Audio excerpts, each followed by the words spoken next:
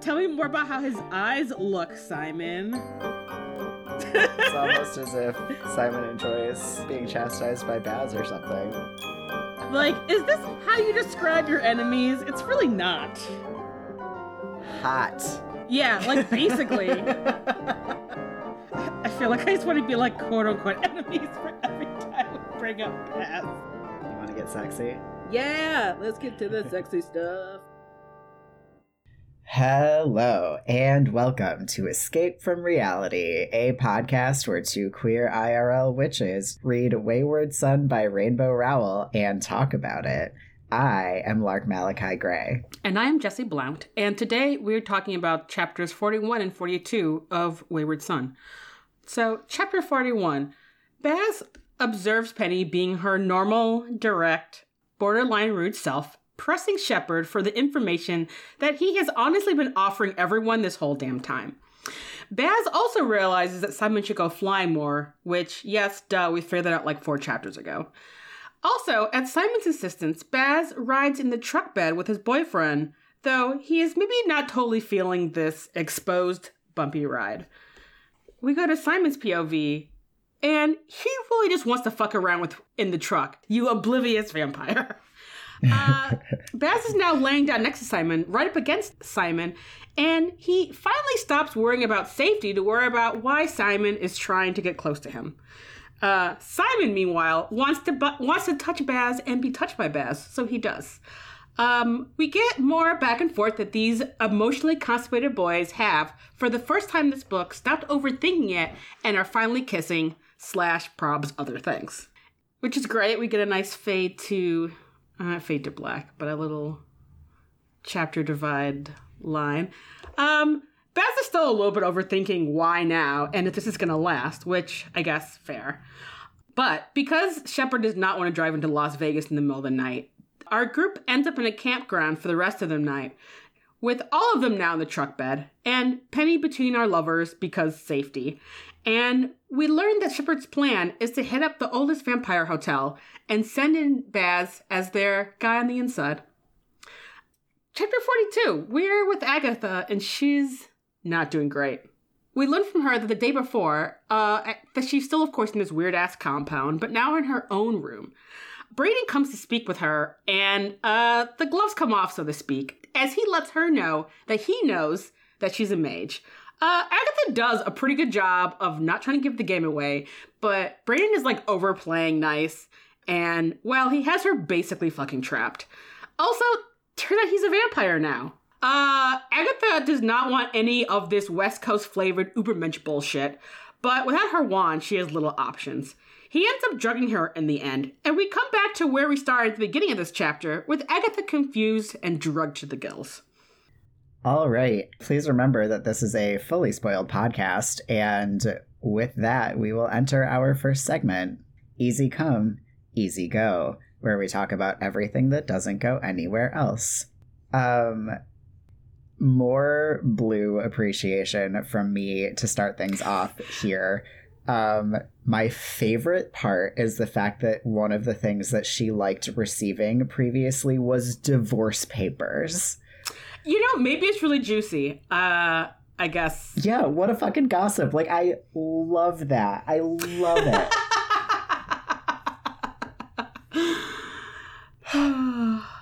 It's like real life fiction novels, you know? I would also be hungry for divorce papers, personally, if I was a sentient river.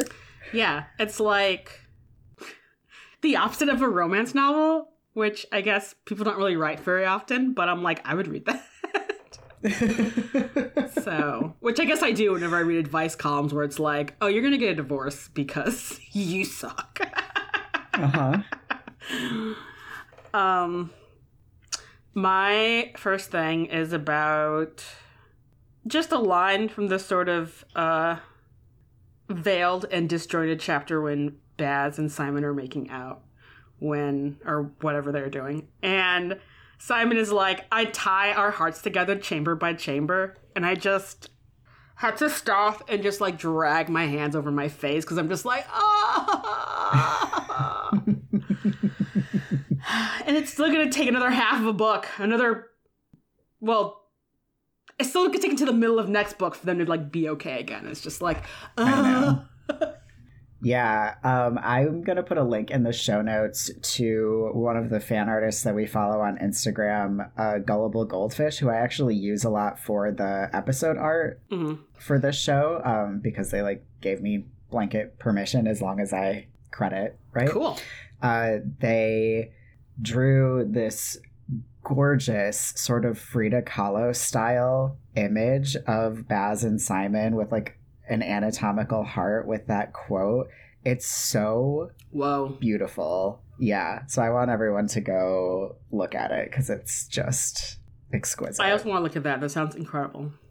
Sorry, I realized that I had another thing about Blue that I meant to include, which is that I just think like she must be so happy in 2022 about our new water resistant phones that like probably work for a while before they stop working. She can finally read all the gossip, online gossip that she wants. Yeah.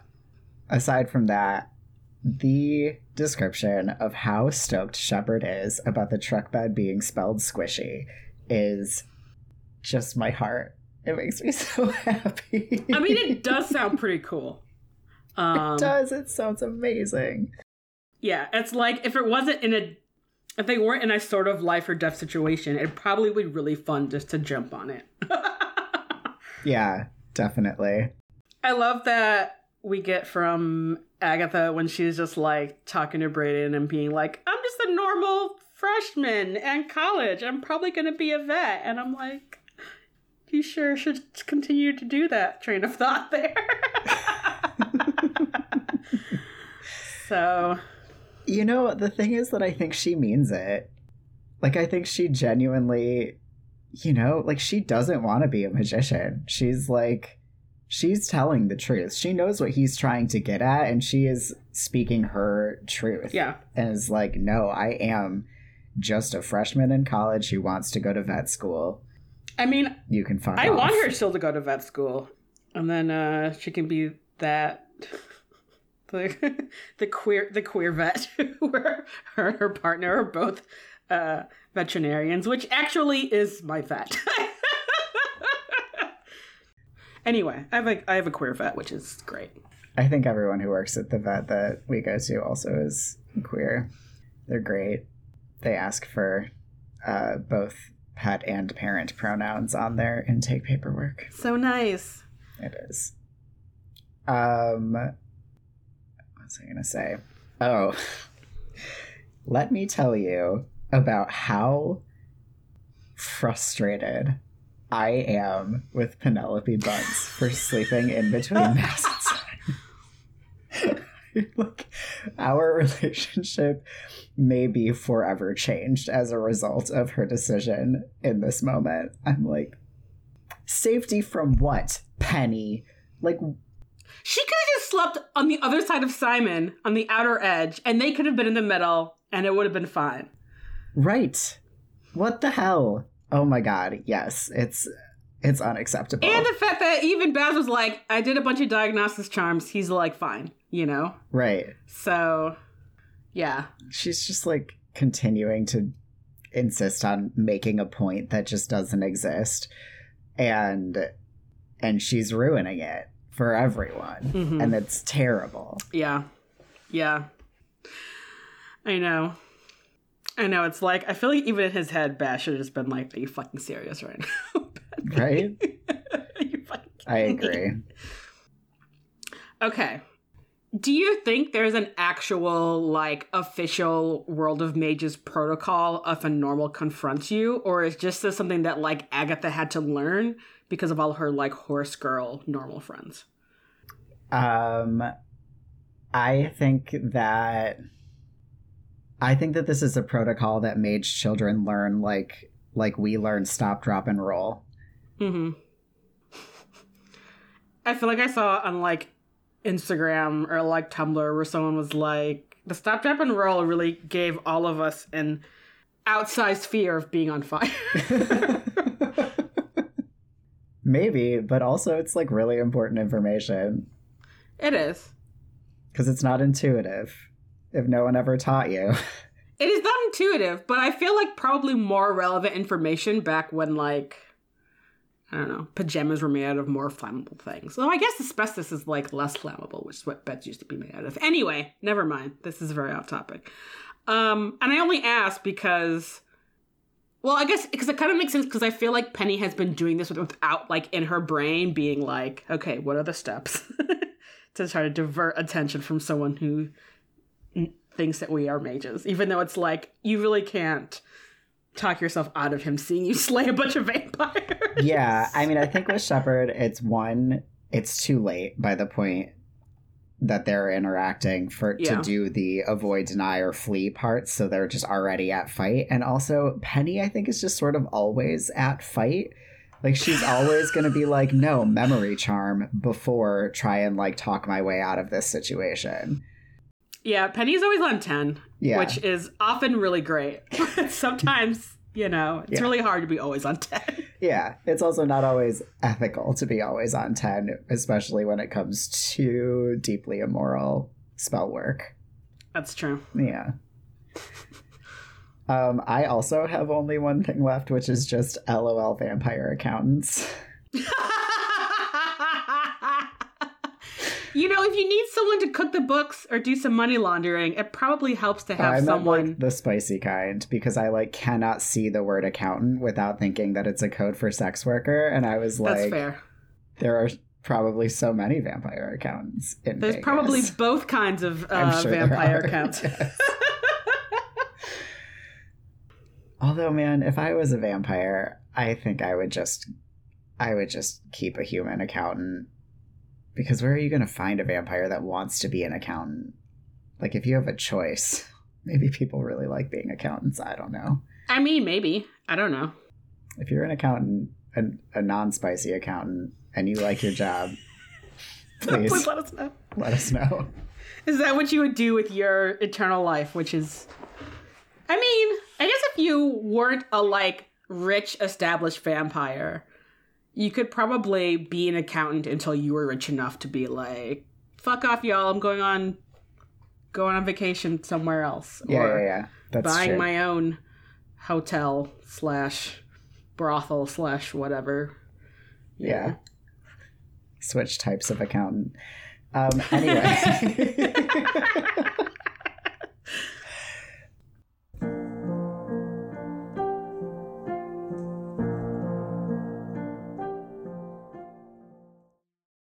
Welcome to I See a Little Silhouette of a Man, where we talk about character development. I only have Penny here. Okay. Baz says, sometimes Bunce's boldness is just arrogance, and I think that is such an apt and, succinct description. Very well put. This whole chapter, we don't get a lot of her, but everything we see of her is, she's yelling at Shepard for quote-unquote littering when she watched Blue receive this quote-unquote litter as a gift. The embodiment of the river was thank you. And she just wants to be mad and will grab anything to be mad about. And I'm just Penny, chill the fuck out. You don't have to be mad just to be mad. It's not the law. You can just not do that sometimes. Yes. And just extremely funny because Shepard has, up until this point, been overly accommodating of giving up information about what he is doing and who he has visited and what he is about. So it's just deeply funny to me that now she is angry about having to go to him for knowledge, where it's he's been telling you this from day one. Mm-hmm. I think part of it is you're right. She just can't handle, or not can't handle, but it irritates her so much that she just is angry about it. But I also feel we see her in this book spend a lot of time being off kilter and not really in her element. And I feel this is the first time that it's not the first time. This is sort of her getting back to her default self. Which I love for her. More people should be arrogant besides cis dudes. So, do you feel in this situation, her arrogance and need to be the one who I don't even really know what her motivation is in like yelling at Shepard for littering. I just feel like, to me, I'm like, are you missing the opportunity to be excited about the fact that you just met the literal embodiment of a river because you're so set on being upset for the sake of being upset? Because that feels sad to me. Like, I want excited, like, oh my god, how does this work? Like, we have to get to the bottom of this, you know, whatever Simon says in Carry On, like, Penny, we never have to, you just want to. Like, I want that Penny, inquisitive, exploring, that bold Penny, and not like, I'm so mad that I'm like shutting out all of this very exciting and cool information Penny. I think she just can't get over the fact that she's getting it from Shepard, who is a normal. I'm sure that that's the reason, but like, what has to happen before something is cool enough that she's willing to overlook the fact that a normal is leading her to it? Because for me, the embodiment of a literal river seems like it should be the line. Especially because, which I have more about in Caught in a Landslide, clearly they don't learn about enough of that at school for her to be like, how are you mad at Shepard for giving a literal god? Let's just be real. Like, if Blue is an embodiment of a river spirit that you make offerings to, that is some god shit. Yep. And your response is to be angry about it. It's like, Shepard is not only doing y'all a solid, but he is like doing the like correct sort of respectful interaction for a literal fucking god. Who, may we remind you, offered to kill them. Like, very casually. And he was like, no, these are my friends. And Penny's like, fuck you, I am not your friend. How dare you make offerings to a literal god? I hate everything. It's like, Penny, do you want to end up one of the mysterious bodies in Lake Mead? You do not. Of which there are many. Right? Yeah, but that's what she's on her way to right now. Like, between her treatment of Blue and her treatment of Margaret, it's like, how are you still alive? How did you make it through these 20 pages of book intact with the attitude that you are bringing to the situation you're in? I mean, I honestly just think maybe part of it is, this must be a part of a Watford education that is lacking. And number two, Penny is probably so used to interacting with magical creatures that Simon kills pretty immediately. That it's sort of like, I don't think that she has had, I mean, I guess I don't know in a mage's life if, you know, there are other magical beings that you normally interact with that like don't go to school with you. Mm-hmm. But it just seems like, unless they're her classmates, that she hasn't had as much interaction with magical beings who aren't mages. Or who weren't set by the humdrum to kill her. Right. Yeah. So it's sort of like, I think if she has all these experiences that, like 7 years of experiences of like dealing with magical beings trying to harm herself or Simon or others, and Simon then just sticking a sword into them, essentially, that I think that, and it's not like an excuse of her behavior, but I think that would make sense to me, that she hasn't had an experience where like the experience they're having in this book where like Simon can't just kill it, you know? It's like, A, these beings are more powerful, and B, they're like basically benign unless you like fuck with them directly. Right. So, and this just isn't a skill that Penny has had to learn, and it doesn't seem like a skill that the World of Mages is emphasizing, which, I mean, considering how people treat animals, I'm kind of like, considering how, say, American society treats infused animals is not shocking. Yeah. It isn't an excuse, because also part of it is like, Penny, I feel like you should know better. Even just intuitively,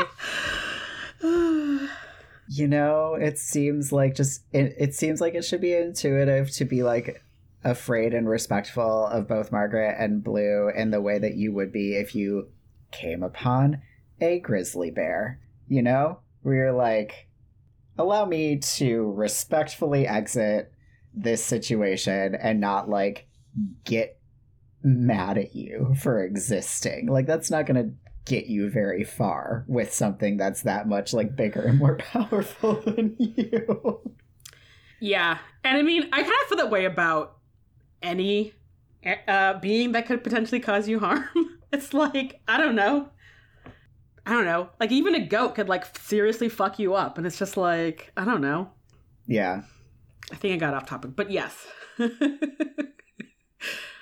Penelope. All right, who else do you have here? Another reason why Simon needs to get a dog or something. Did we discuss this? Do we fall on dog or do we fall on cat? I don't remember what we For suggested. Simon, he definitely needs a dog. He needs something that he has to go outside with at least once every day. Yes. Yeah. Or a Rain bird or he could go flying with. He could get some, like, the homing pigeons. He could go flying with them. I don't know if keeping pigeons is a thing in the UK the way it is in the US, but a lot of cultures keep pigeons. So yeah, probably. I don't know. Any of our foreign correspondents want to weigh in about if people keep pigeons for I mean, there's that whole pets. pigeon feeding scene in Mary Poppins. That's true, but those are like escaped feral pigeons that live in every urban area and everywhere. But I feel like where there are pigeons, there's at least a few pigeon weirdos who are, like, having a coop on the roof of their building, you know? Check out my sweet racing pigeons. I'm like, yeah. I have one small thing about Baz, who is overthinking this entire interaction, and I just feel so much empathy for him as someone who also is an overthinker. Especially in times of high anxiety. So I'm just like, my baby. I know. Yeah. This is a hard chapter in a lot of ways. It's a very bittersweet chapter in a lot of ways. Because it's like, again, you'll have to remind me how many pages into this book we are since I'm reading. Oh, okay. So we're like a little over, it's like my book says that we're 63% of the way through this book before we get a scene where they're like being very cute and intimate. Yeah, that sounds right. If you guys were here for not the slow burn, this is not the series. I just don't feel like this is even a burn. This is like a drag. I don't know. I am enjoying this book a lot more than I thought that I would when I was like, oh, we have to talk about this book now. But it is really hard. Like, this is a hard book. I know. It makes me... There's so many good things about this book, I find. But yeah, their relationship being where it is like almost physically painful for me. Yeah, I kind of wish that this book was like, this one was like Penny's book. It's just Penny and Shepard going to save Agatha on a road trip across America, and Baz and Simon are at home working through all of this, and we don't have to see it. And we just come back to them in book 3 and they're better and they're kissing again, because that's really what I'm here for. Yeah. That would be such a fun, like, screwball comedy book. Just Penny and Shepard together traveling across America to save Agatha from vampires. They could go on so many probably these very similar wacky adventures. Which, honestly, fantasy needs more screwball comedies anyway. Totally. Maybe when we do finally write a fantasy series, when we can, like, afford to hire a social media manager or whatever it is that we need to do to be able to have more time, we can, like... have one that, like, literally just doesn't have a moral. It's just like, this is just some kids having fun. That's the whole point of the whole thing. That sounds great, honestly.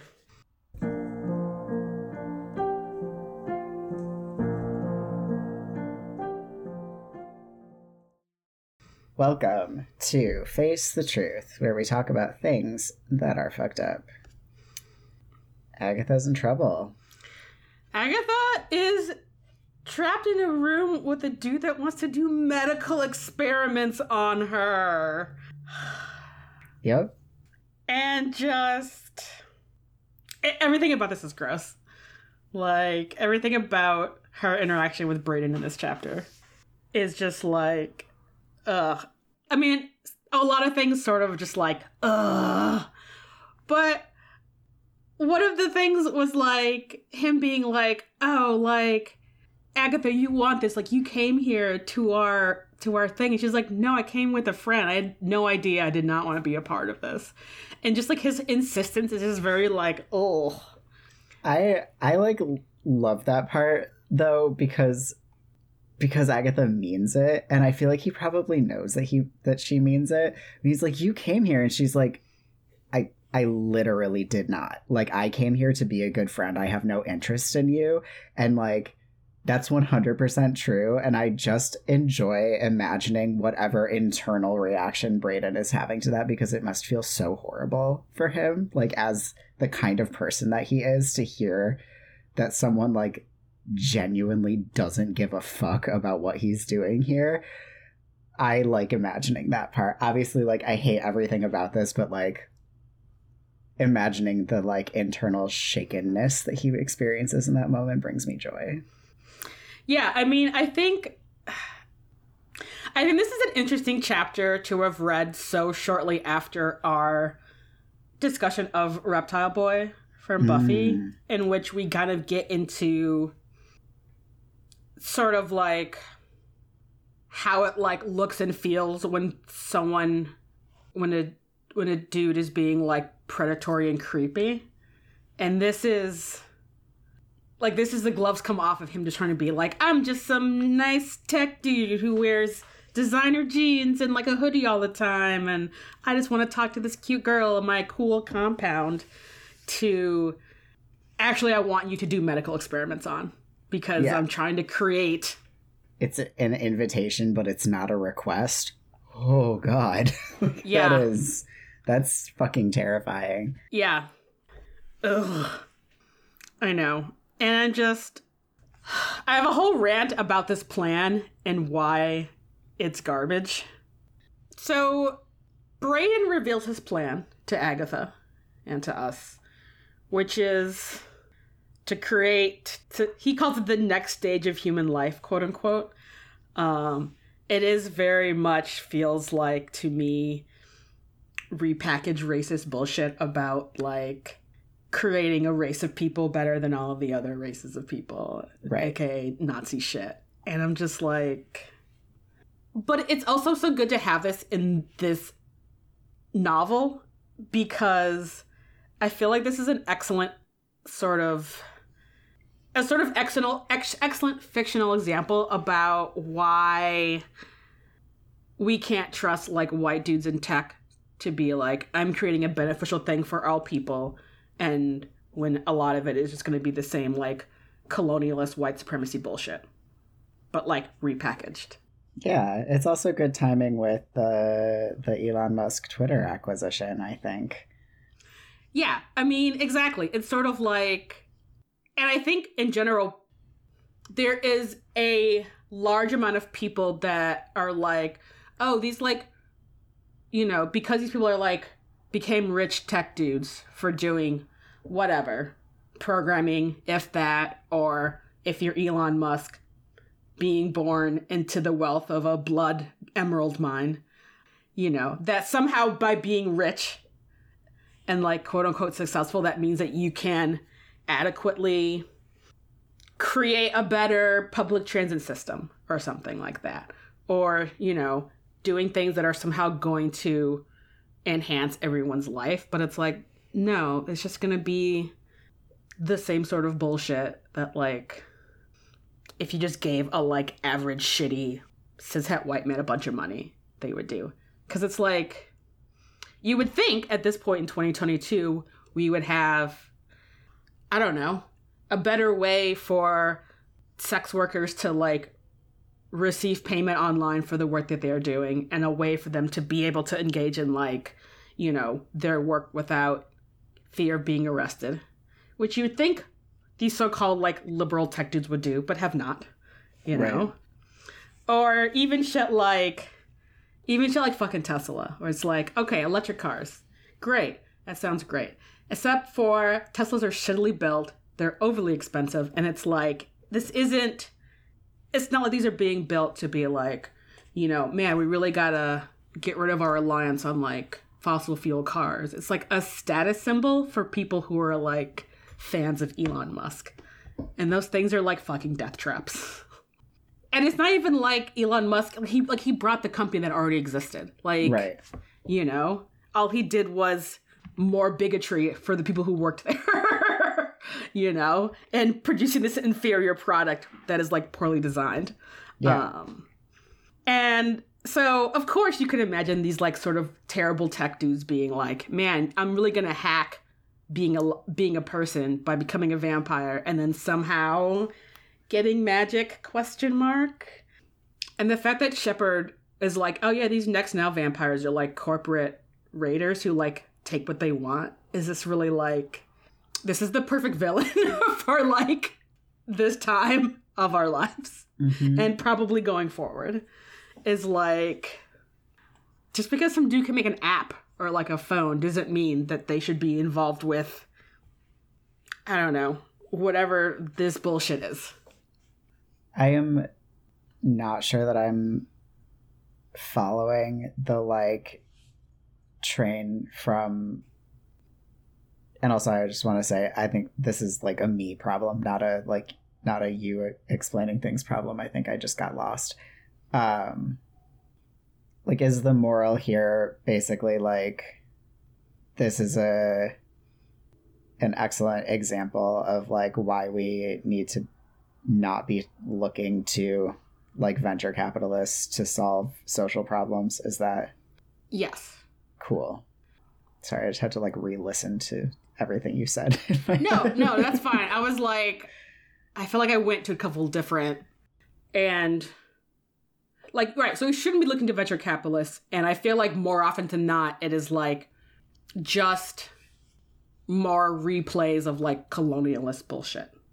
Yeah, I mean, especially like, I think the vampirism thing is such a excellent use of this because it's like, because they don't need to be able to pass anything on. So then they're like, we're the next stage of humanity. They really do not mean for like all of humanity. They just mean we're like going to be better than everyone else and therefore in control. Yeah.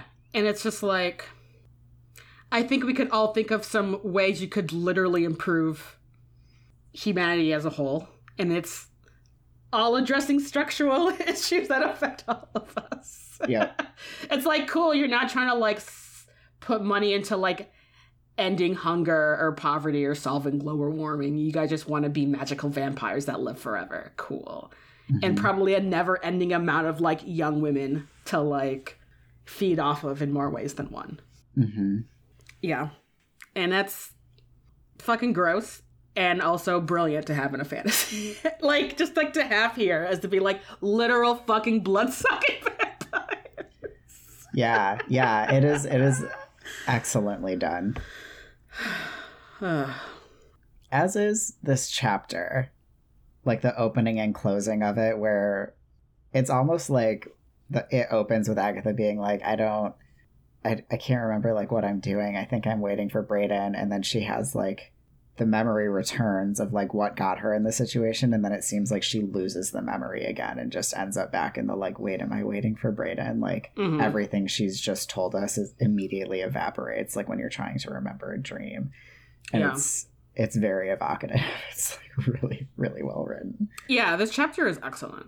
And it's just like, poor Agatha. Oh my God. Yeah. She's in trouble.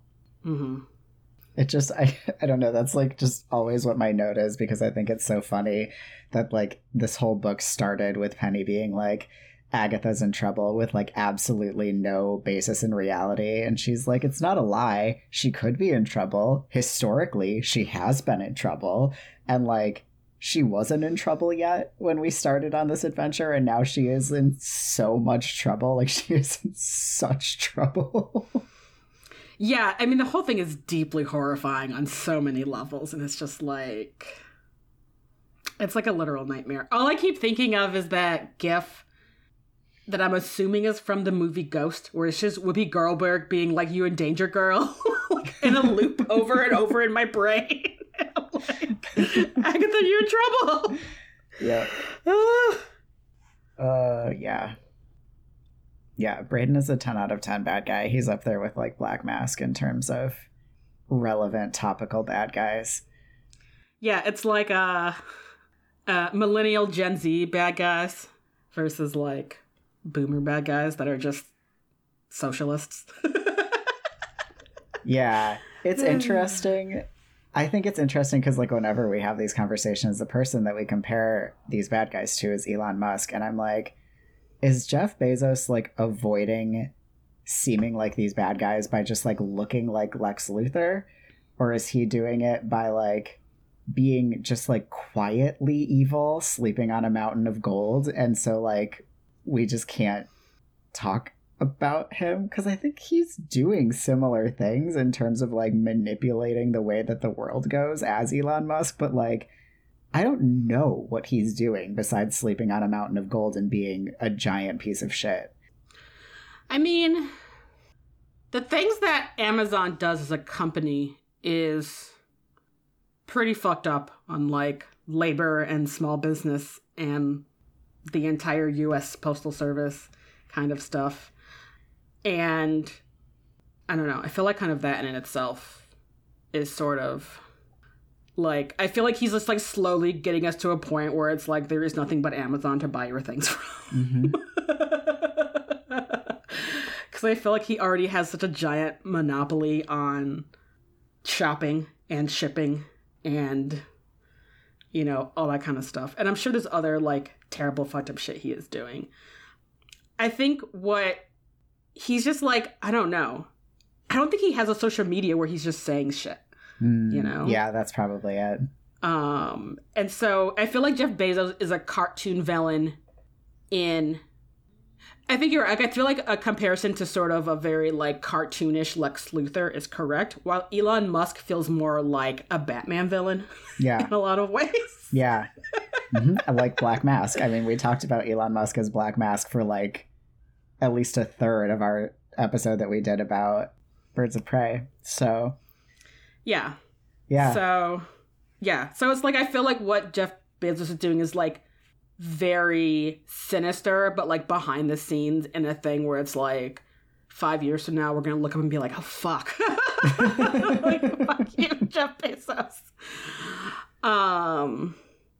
But I think, yeah, like, what, like, Elon Musk is just more, like, outwardly terrible and, like, saying terrible things and, like, has more interpersonal drama, even though I would love for Jeff Bezos' ex-wife to, like, write a tell-all book. Oh my god.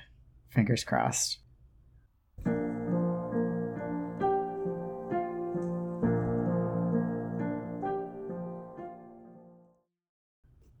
Welcome to I'm Just a Poor Boy, where I tell you about ways that you can support our podcast.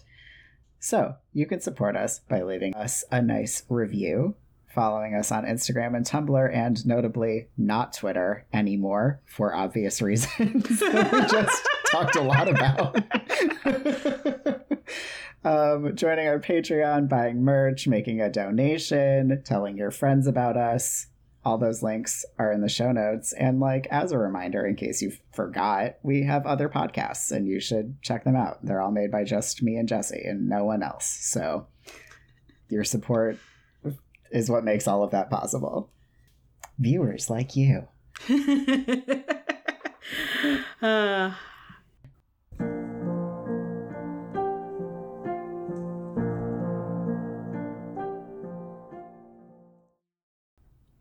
Welcome to Caught in a Landslide, where we rant about stuff. So, first of all, Simon's like, Baz, ride with me. There are stars. Because in book 1, when Simon was like, should I stop flowing all of this magic into you? Baz was like, no, I want to look at the stars. I know.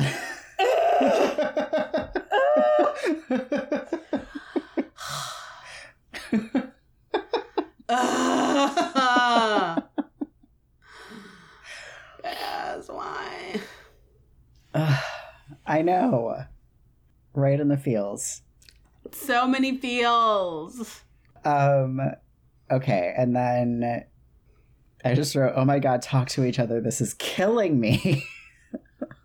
Like, just anything. Just, Baz, you have so many questions that maybe not this exact moment isn't the time, but you could bring up at a later date. Right. You know, You could just say it out loud. Yeah. Yeah. Oh, it's really rough. And like the part where Baz is like, I'm so worried that I'll do whatever it was that I did that made him push me away in the first place. And it's like, you didn't do anything. Why? Stop it. Oh my God. Yeah, I just want to read, like, there's a passage that I want to read. Okay. Where we get, the thing where we see two moments from, like, their two different perspectives. All right, so this is Simon. I bring my wings up around us and press him into the truck bed, pressing myself into every gray inch. When was the last time? No. Don't think about the last time. Don't think it might be now. Don't think. I'm wet from the river spirit. My nose is the same temperature as Baz's chin. I knock my face into his. I hang over him. This is the point, the proximity, where I usually pull away. Can I say, pressing in. I'm not sure he'll hear me over everything. And then we get this from Baz's perspective. His hair is sticky with dust. His face is cold and damp. He's clumsy like this, hitting me with his chest, shouldering me, butting my head back into the metal of the truck. I touch Simon Snow like he's made of glass, like he'll explode if I cross the wrong wires. He touches me like he can't decide whether to push or pull me, and he's settled on both. I go where he wants. I take what I can get. Can I? He asks. Can you what, Simon? Kiss me? Kill me? Break my heart? I touch him like he's made of butterfly wings. You don't have to ask. I say it loud enough that he'll hear me over everything. It's really well written, obviously, and like having them like both end with the like hear over everything part, and like the fact that there's a comma there so that like everything is not the sound of the wind in the back of the truck. Everything is like something much larger, Yeah. So like the question and the response are not, they hold so much more in them than just the words that they're asking and like the specific thing that they're like allegedly addressing, Mm-hmm. I think it's just the part that really gets me is the part where the two of them are interpreting the physical actions that are taking place between them so profoundly differently. Mm-hmm. Like Simon's, I think, interpretation of it is much more like gentle and much more intentional, I think, and Baz is so guarded at this point that he interprets it as much more like jostling and aggressive, maybe. Aggressive. It's not quite the word I want to use either, but yeah, I mean, like the way that a like large dog climbs into your lap and you're like, oh my God, you don't know where your body is in space and your elbows are really painful right now, like, yeah, it's affection, but it's done in a way that feels like overwhelming and like not careful. Yeah. And I don't think Simon has any awareness of that. And I don't know that that's actually how it is, or if Baz is just like so nervous. He's describing the way that he's touching Simon like he's made of glass, that anything rougher than butterfly wings to him feels like this like huge amount of force, Yeah. Yeah, I definitely think it is I feel like I don't know if anxiety is the right word either, but there is a sort of the tension that Baz is feeling, the not sexy tension that he is feeling, I think is, I think you're right. It is making him a little bit hyper aware of everything in a way that like isn't like hyper aware because you're in the moment. It's like hyper aware because you're like carefully trying to fit in as much of the information into your brain as possible. Yeah. That feels very accurate. These boys. Do you want to talk about it from a sexy perspective? Yes. All right.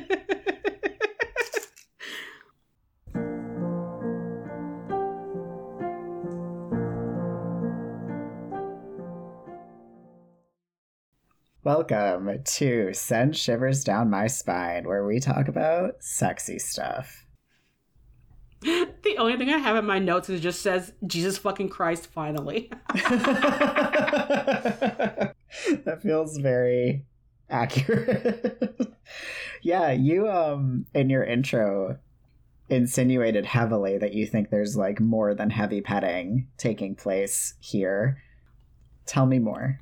I think that the sort of flowery language that we're getting from both Simon and Baz as time progresses in chapter 41, I think that you could interpret it as maybe more than heavy petting, but it could be any number of things, any number of options. I hope that you're right. Yeah. Maybe some dry humping. I don't know. Yeah. I mean, I think that's a given for sure. Just since we're described as like Simon is on top of Baz, like both arms and wings enveloping him. There's even just incidentally, like you can't avoid dry humping in that situation. So, yeah. And honestly, I would hope that both of them got off, because it's like, I don't know. That scene in the next book kind of feels like the first time that they get off together. I don't want it to be true. I don't want that to be true either.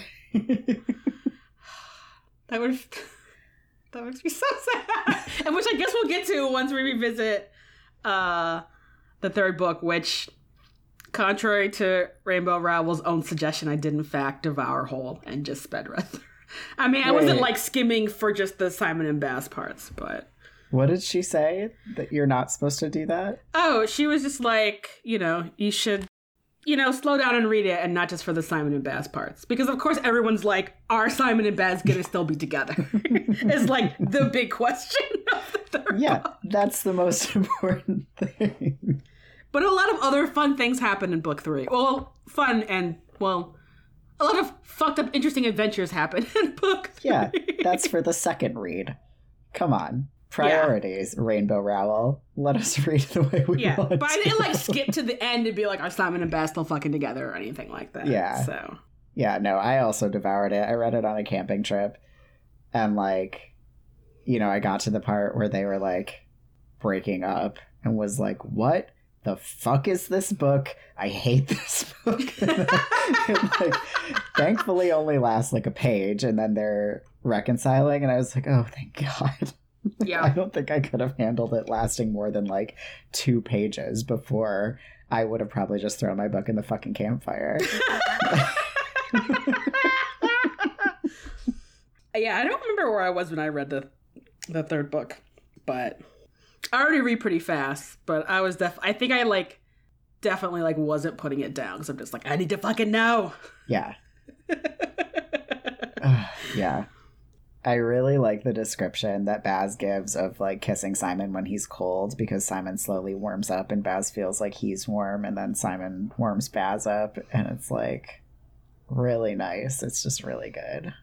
But also Simon being sort of liking the chill of Baz, and I'm just like, you guys are so well matched. Mm-hmm. I love it. Yeah, it's really nice. Yeah, I'm glad we get this, because I think this is the only sexy stuff we get in the book from here on out. Probably. Enjoy it while it lasts, everyone.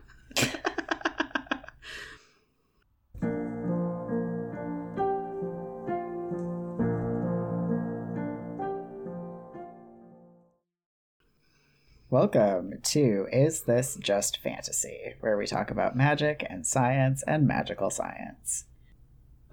I just have the one spell that we get here, Cushion the Blow, which is nice because we asked in book 1 what spell Penny would have used to make the bathtub squishy so that she could sleep in Simon and Baz's room. Here's an answer. Yeah, it sounds cool. Or turn anything into your very own personal trampoline, which sounds cool. Yeah. All right. I just have one thing that I'm going to try to keep short, even though I did a lot of very funny science research. Okay. So Brayden is excited about Agatha because he's like, we're going to find out where the fuck magic comes from. We realize it's not communicable. And it's like, okay, cool. Yes, I'm glad you figured that out. And I'm just like, It feels like another one of those, like, ridiculous rich tech bro things where it's just like, if we just throw enough money at the science, we can figure it out. Mm-hmm. And I'm like, genetic analysis is not as precise and all-knowing as people want to think it is. Like, obviously, there's still a lot of things that geneticists are trying to, you know, map and figure out and what that means. And, like, there's also just so many, like, DNA variants that would cause so many different things. It's like, I'm like, this just seems like you guys are going to fail. And even the assumption of, like, maybe it's, like, 1 or 2 genetic markers that you could identify, like something like sickle cell or something, you know? Mm-hmm. Like, there might be a variety of things that affect your ability to be a mage or not, you know? Yeah. And it's like, I know you guys are fucking vampires, but if you're not paying attention to climate change, you're not going to have 100 million, 300 years to figure this shit out. So it just seems like an exercise in failure for me. In my brain, that there's like, you know, we're just going to figure out the genetics and then do what? Inject it into yourself? Like, my dude? Like, what? I mean, we can turn epigenetics on and off in, like, mice and stuff. We do that all the time. I disagree with you. Interesting. Okay. Not in the they might fail category, or like it's probably more complicated than like one genetic thing category, but like I too want to know where the genetic markers for magic are. Like, don't you?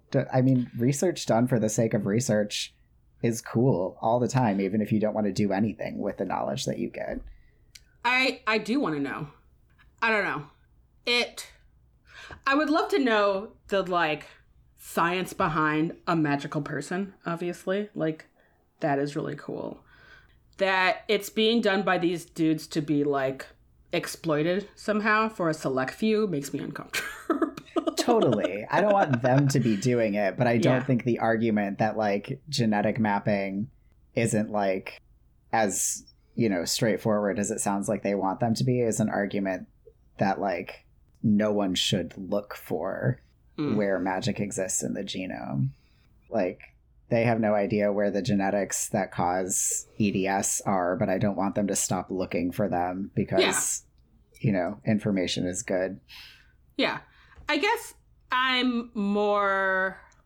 just wanted to clarify that it feels like they're like, we have Agatha here, we're going to figure that shit out, like, on a time schedule, and not like, this is realistically work that would take a lot of time and a lot of research. I'm just like, did you guys think this idea through? Because it doesn't feel like you did. It's sort of like he's drank his own Kool-Aid, you know?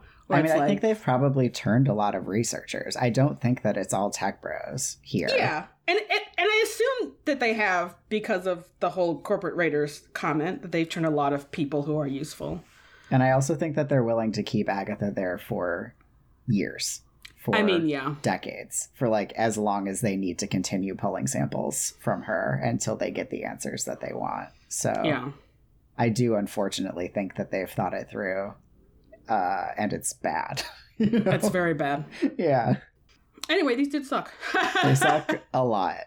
They're very dangerous. Yeah. I don't have anything else. Yeah, me either. Cool. Thank you all so much for listening to this episode of Escape from Reality. Next time we will be reading chapters 43 and 44. And until next time, Scaramouche. Until next time. You with me? Oh, sorry. Yes. I'm like, wait, which outro is this again? All right, I am ready.